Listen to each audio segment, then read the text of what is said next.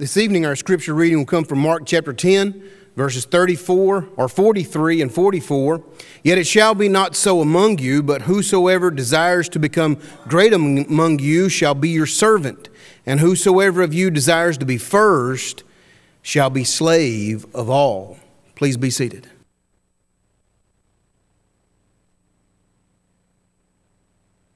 Please keep your Bibles turned to Mark chapter 10. We'll be camped out there this evening.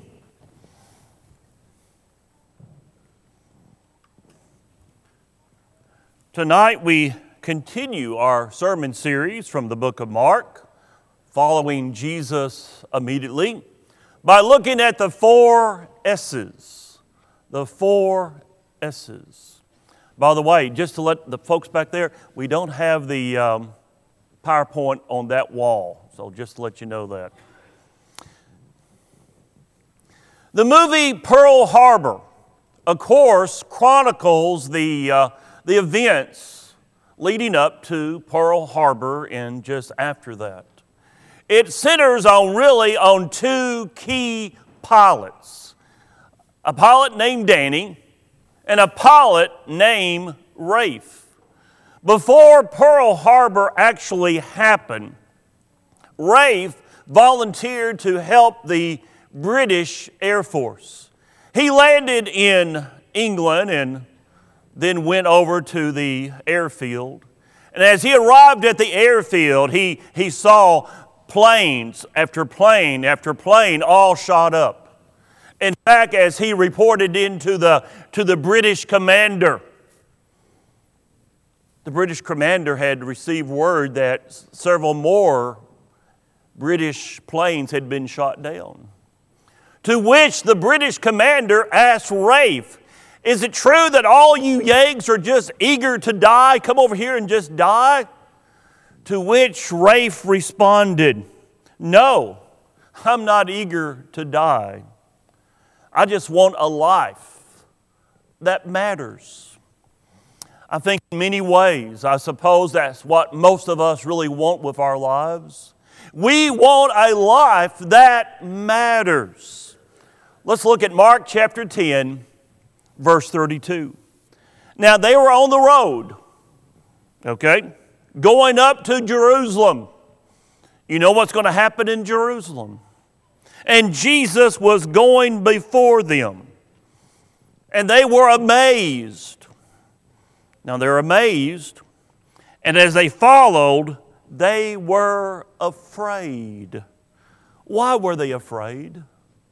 His disciples were afraid because Jesus was walking into a city where people hated him and wanted him dead.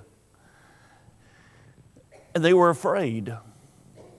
They were afraid of the consequences. They were afraid of what might happen. They were afraid. Let's continue. Then he took the 12 aside. Now, he would be traveling with more than just the 12. There would be other believers, other followers with them. He took the 12 aside again. He's going to speak just to the 12 and begin to tell them the things that would happen to him. Before, he's been somewhat, kind of misty, kind of cloudy, not clear sometimes about what would happen. Now he says it plain to them. "Behold, we're going up to Jerusalem, and the Son of Man will be betrayed to the chief priests and to the scribes.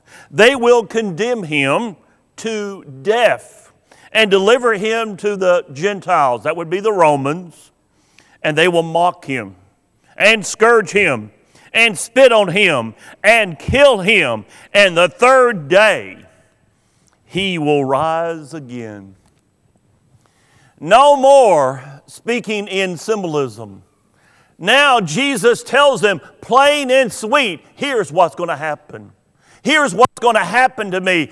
I will be the ultimate sacrifice. Do you want a life that matters? If you want a life that matters, then like Jesus, We must be willing to what? Make the sacrifices. Now, we're not called upon to give up our lives. We're very fortunate here in this country not to have that threat. I do realize that for some Christians around the globe, that is a threat they have. But we still have sacrifices. We may be called upon to sacrifice our comforts, our schedule, our wishes, the things we want to do. We may have to give up what we want to do to make the sacrifices that are required. Some of you who are football fans will recognize this guy here. That's Pat Tillman. When he went on to play college football, he had the very last scholarship given. Because really, college evaluators said, you're too small. You'll never be a college football player. In spite of his undersize, he, as a senior, was voted the Pac-10 Defensive Player of the Year. And he graduated with honors at Arizona. Now, he was drafted into the NFL. He was drafted 226 out of 241 players drafted. In other words, he was one of the last players drafted into the NFL. In 5 months, he was the starting strong safety for the Arizona football team. He became an NFL star. And after 5 years of playing in the NFL, he gave it up. Why? Because Pat Tillman loved his freedom more than he loved playing football. 9/11 had happened. He felt a call to serve his country. So he gave up millions that he was earning as a professional football player to earn $18,000 a year in the Army. He became an Army Ranger. Pretty hard to become a Ranger. It's not just everybody who could be a Ranger. But he became an Army Ranger, and unfortunately for his family, he died in Afghanistan. This led his former head coach to say the following words. Pat Tillman represented all that was good in sports. He knew his purpose in life and proudly walked away from a career in football to a greater calling. Folks, in a very real sense, that's what Jesus invites us to do if we want to live a life that matters. Do you want to live a life that matters? You may have to give up a few things. Jesus invites us to live our lives with purpose and pursue the greater calling of giving our lives in service for Him. The next S. If we want to live a life that matters, we must be willing to suffer for Christ's sake. Look at verse 35. Then James and John, the sons of Zebedee, came to him, saying, Teacher, we want you to do for us whatever we ask. We got a request and we want you to fulfill it. He said to them, What do you want me to do for you? They said to him, Grant us that we may sit, one on your right hand and the other on your left, in your glory. What are they asking for? They're asking for the 2 top spots. Jesus, if you're going to be general, we want to be maybe majors, We want to be on your right hand and left hand, and we want to have the top 2 spots for us. They want a life that matters. Now, they're still thinking physical kingdom, okay? They're not thinking spiritual kingdom. They're not thinking spiritual, they're thinking physical kingdom. But notice here, in the very next verse, Jesus doesn't reprimand them for their ambition. He just asks them, have you considered the cost? Have you considered the cost? Look at verse 38. But Jesus said to them, you do not know what you ask. Are you able to drink the cup? I'm going to come back to that in just a moment. The cup that I drink, and be baptized with the baptism that I am baptized with. What do you mean, Lord? Cup. If you go back to the Old Testament, very common in the Old Testament was this symbolism of cup. Cup was a common metaphor in the Old Testament for divine judgment. For divine judgment. We find that in Psalm chapter 75, Isaiah chapter 51, Jeremiah chapter 25, chapter 49, chapter 51, Ezekiel chapter 23, Habakkuk chapter 2, and Zechariah chapter 12. You see, Jesus, by going to the cross, is about to bear the wrath of God's divine judgment for my sins and your sins. He's going to have to bear under that cup of the cross. That's why he uses that metaphor right there. He says to James and John, have you considered the cost? Are you ready to suffer with me? James, John, Jesus is telling those two men, I'm about to go through a time of extreme suffering and pain. Are you able to suffer too? Are you willing to pay the cost? Verse 39. They said to him, we are able. They don't really know what they are agreeing to. They don't realize. So Jesus said to them, you will indeed drink the cup that I drink. And with the baptism I'm baptized with, you will be baptized. It will happen. We believe that of the apostles, we believe that every apostle died a painful death except one, John. He lived a long life and then died. All the others had some degree of suffering, some degree of trial, some degree of pain. Jesus right here is telling James and John, you will indeed suffer because that's the price of greatness.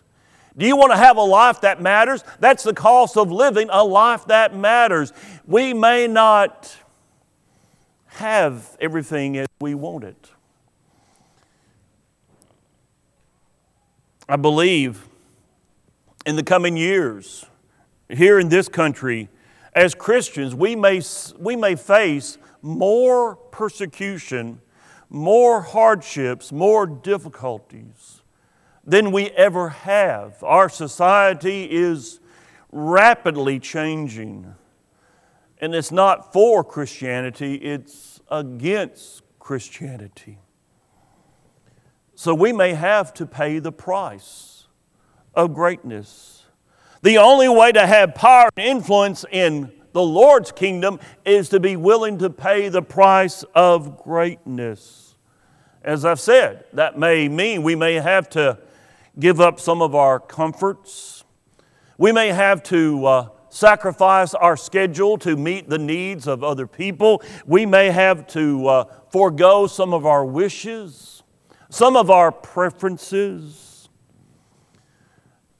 But really, if you look at how Christianity has grown in the past, we know that Christianity had some of its greatest growth during times of what? Hardships, of difficulties. It reminds me of a book that was written by a psychologist, Jonathan Haidt. And he said, imagine. In his book, he said, imagine. Imagine you have a child and you have a giant eraser and you're given a script The script for the life of that child, from the very first breath until that child dies. And you have the ability to erase things that would happen so they would not happen. And let's say in that script, your child as a grade school student has a learning disability that holds them back in school. Would you erase it? Would you take it away? And suppose that as that child eventually got into high school, maybe that child has a great circle of friends, everything's great, wonderful, but then one of their friends comes down with cancer and a teenager dies. And that sets off your child into great depression. Would you erase that? And maybe later on, your child finally gets into the college that he or she wanted to go to. And they're so excited because they're going to the college that they wanted to go to. But then they don't really concentrate on their studies. They're having too much fun. And they flunk out as a freshman. And they lose their position in that college.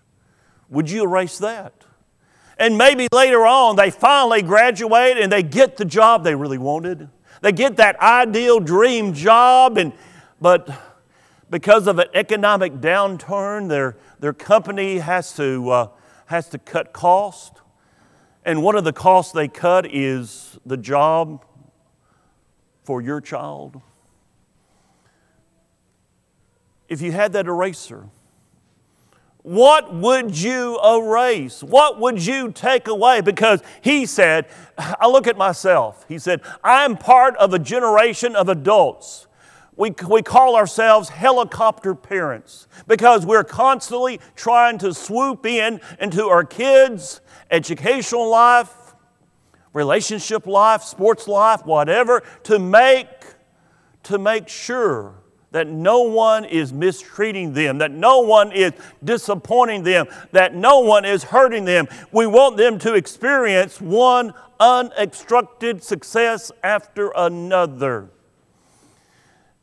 And he said, I have come to realize that's not the best way to be a parent.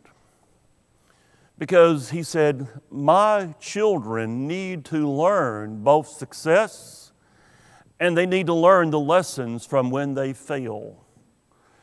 Because if they don't, they will never be able to stand on their own 2 feet.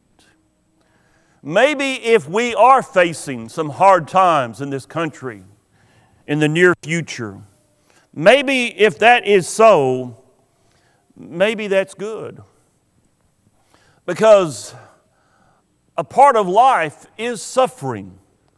But God can use that suffering, whatever it might be, to make us better people if we come to Him with our pain. If we come to Him. If we use that situation, that pain, that trial, that difficulty, to be brought closer to our God, hey, that will make us better people. It's an absolute necessity. If we want to live lives that matter. Next, we must be willing to submit. The third S, to submit to God's will. We must be faithful to carry out God's assignment for us, whether it's great or small. Verse number 40. But to sit on my right hand and on my left is not mine to give, but it is for those for whom it is prepared. It doesn't matter if our assignment in life is great or small. Let's do the best at that assignment. Many of you will recognize this face, the name Alexander Campbell, one of the key restoration leaders. He came to our country, he and his mother and his siblings. They immigrated in 1809 from Scotland. The Campbell family were part Irish and part Scottish. They came to this country in 1809. Alexander Campbell's father had already been here 2 years. Now, Alexander Campbell, in my opinion, along with J.W. McGarvey, perhaps are the two greatest scholars that the Restoration movement has ever produced. But did you notice I mentioned his father's name? Thomas. What do you know about Thomas? We know a lot about Alexander Campbell. He wrote a lot of books. He wrote a lot of papers. He was one of the voices that said, let's go back and do Bible things as Bible says. He wanted to restore New Testament Christianity. But what about his father? Did you know that Thomas Campbell had some of those same ideas here in this country as his son Alexander was having when he eventually was brought over to this country and was reunited with his son? You see, Thomas Campbell had also had ideas of, let's do it the way the Bible says. Let's follow the Bible. But when we think about the Restoration movement, we think about Alexander Campbell. We don't usually think about Thomas Campbell. The spotlight was certainly on Alexander and not Thomas. But you know this? The Lord never says, well done, good and famous servant. But He does say, well done, good and faithful servant. So it doesn't matter if I'm a Thomas Campbell working in the background, serving, or an Alexander Campbell leading the charge. I want to be faithful. How about you? To be a faithful husband, to be a faithful wife, to be a faithful parent, to be a faithful grandparent, to be a faithful friend, to be a faithful servant that wants to help others come to know God. And that leads us to our very last point. To have a life that matters, we must serve one another. Yes, there may be some sacrifices we have to make. We may have to suffer, and we surely have to submit to God's will, but we also must be willing to serve. We must put each other's needs and interests above our own. Look at verse 41.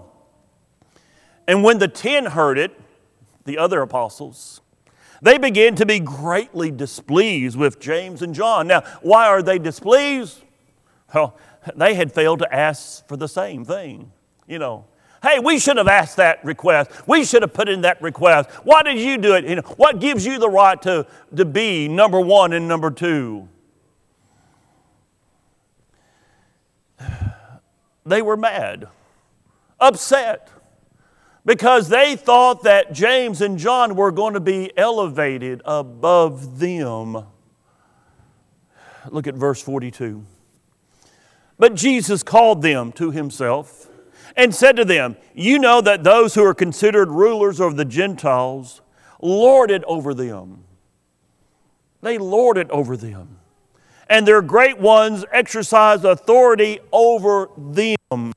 You know, that's the way the world operates. Its leaders dominate and control. They demand their rights and exploit people to get their ways. You know, we call it a dog-eat-dog world. And out there, it is. But that's not the way Jesus wants His church to be. That's the way that the world out there operates, but Jesus says this, verse 43, yet it shall not be so among you. It won't be the case among you, but whoever desires to become great among you shall be your servant. If you want to be great, be a servant. Remember one of the last object lessons that Jesus gave His apostles, he washed their feet. They didn't want to do that. Washing the feet was the job of the low guy. They didn't want to be the low guy. And here is Jesus, the Master, getting up to wash their feet. Verse 44, and whoever of you desires to be first shall be slave of all.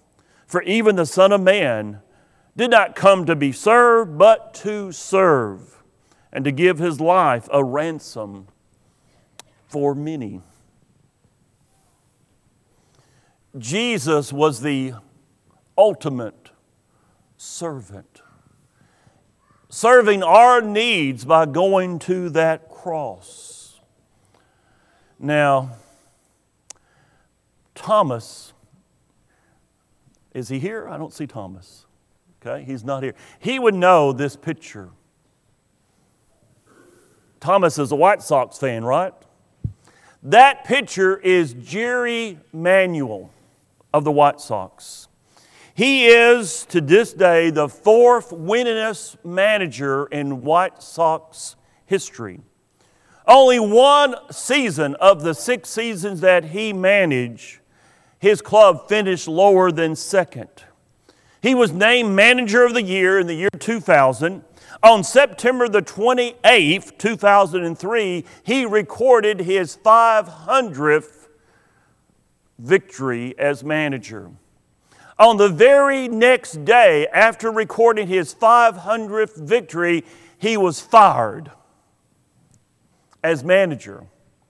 Because why? Because he had not won that year. When asked about the firing, he said, I have no regrets because I came in to do something. Here is his quote. Obviously, you want to win. But if you can impact someone's life and head them in the right direction, whether it's in baseball or not, I think that's the biggest thing for me. And because of that, he said, I feel like I'm a winner because I have a life that I have lived without regrets. Do you want to live a life without regrets? Do you want to live a life that makes a positive difference in other people's lives? You can do it. With God's help, strive to be a servant and not a celebrity. Put God first. If we want to live a life that matters, then we must sacrifice, we must suffer, we must submit, we must serve. The 4 S's. As I close out, there was a movie that came out several years ago called The Emperor's Club. In the movie, Kevin Kline portrays an instructor of Western Civ for a very prestigious private school. On the very first day, his 30 students march in. They're all boys. They all have their coats on. They all have everything just neat as everything, neat as a pin. He walks to the front of the classroom. He asks for one volunteer. He gets a volunteer. He says, I want you to go over to that door, and I want you to read out loud the plaque that's above that door. The plaque that was above that door was from an ancient writing. It was about a king, the king of Elam, E-L-A-M.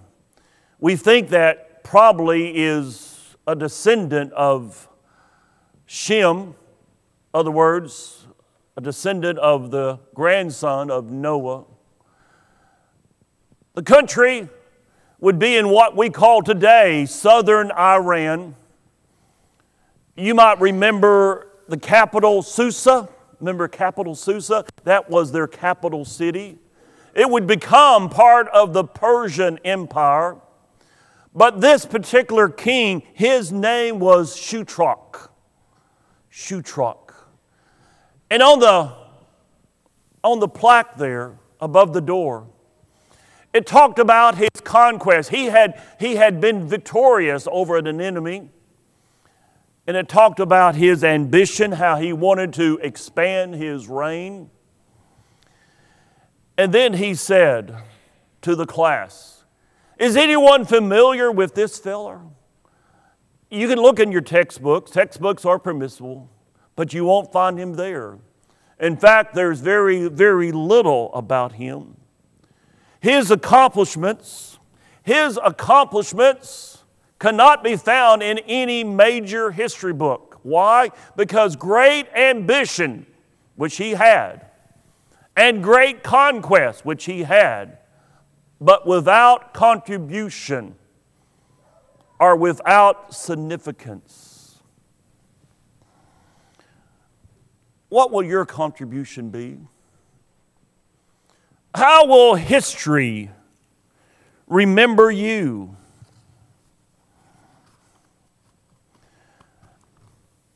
I was asked to perform a funeral out of town about a year ago. And as I stood up to speak, I looked at the family, and the family was seated over to my right. And I saw Christian, Christian, Christian, Christian, Christian, Christian. Every son, every daughter, a faithful Christian. Every son-in-law, every daughter-in-law, a faithful Christian. And every grandchild who was old enough to be obedient, to make a decision about Christ, had become already a Christian. And the first thing I said about the deceased was, right there is the contribution that she made in life.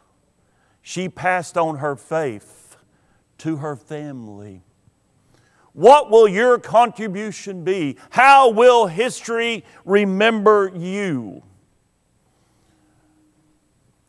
That woman could not have passed on her faith if she did not have faith. She had made some sacrifices. She had submitted. She had served. She was willing to do all that because she believed in the promises of God. Do you believe tonight? If you're not a Christian, what's holding you back? What is holding you back? If you are a Christian, are you ready for His return? If I was to say to you right now, I can't say this, but if I was to say to you right now, Jesus is going to return, let's see, He's going to return at 7:10 tonight, how many would be up here on the front row asking for prayers, asking to be restored, asking to have forgiveness of sins that you know that you are committing in your life? Now, could Jesus come back at 7:10 tonight? Yes. We don't know when He'll come back. But I'll tell you one thing, He will come back. I can't tell you when, but I can tell you that He will. And are you ready for His return? Drake has a song to encourage you. Listen to these words.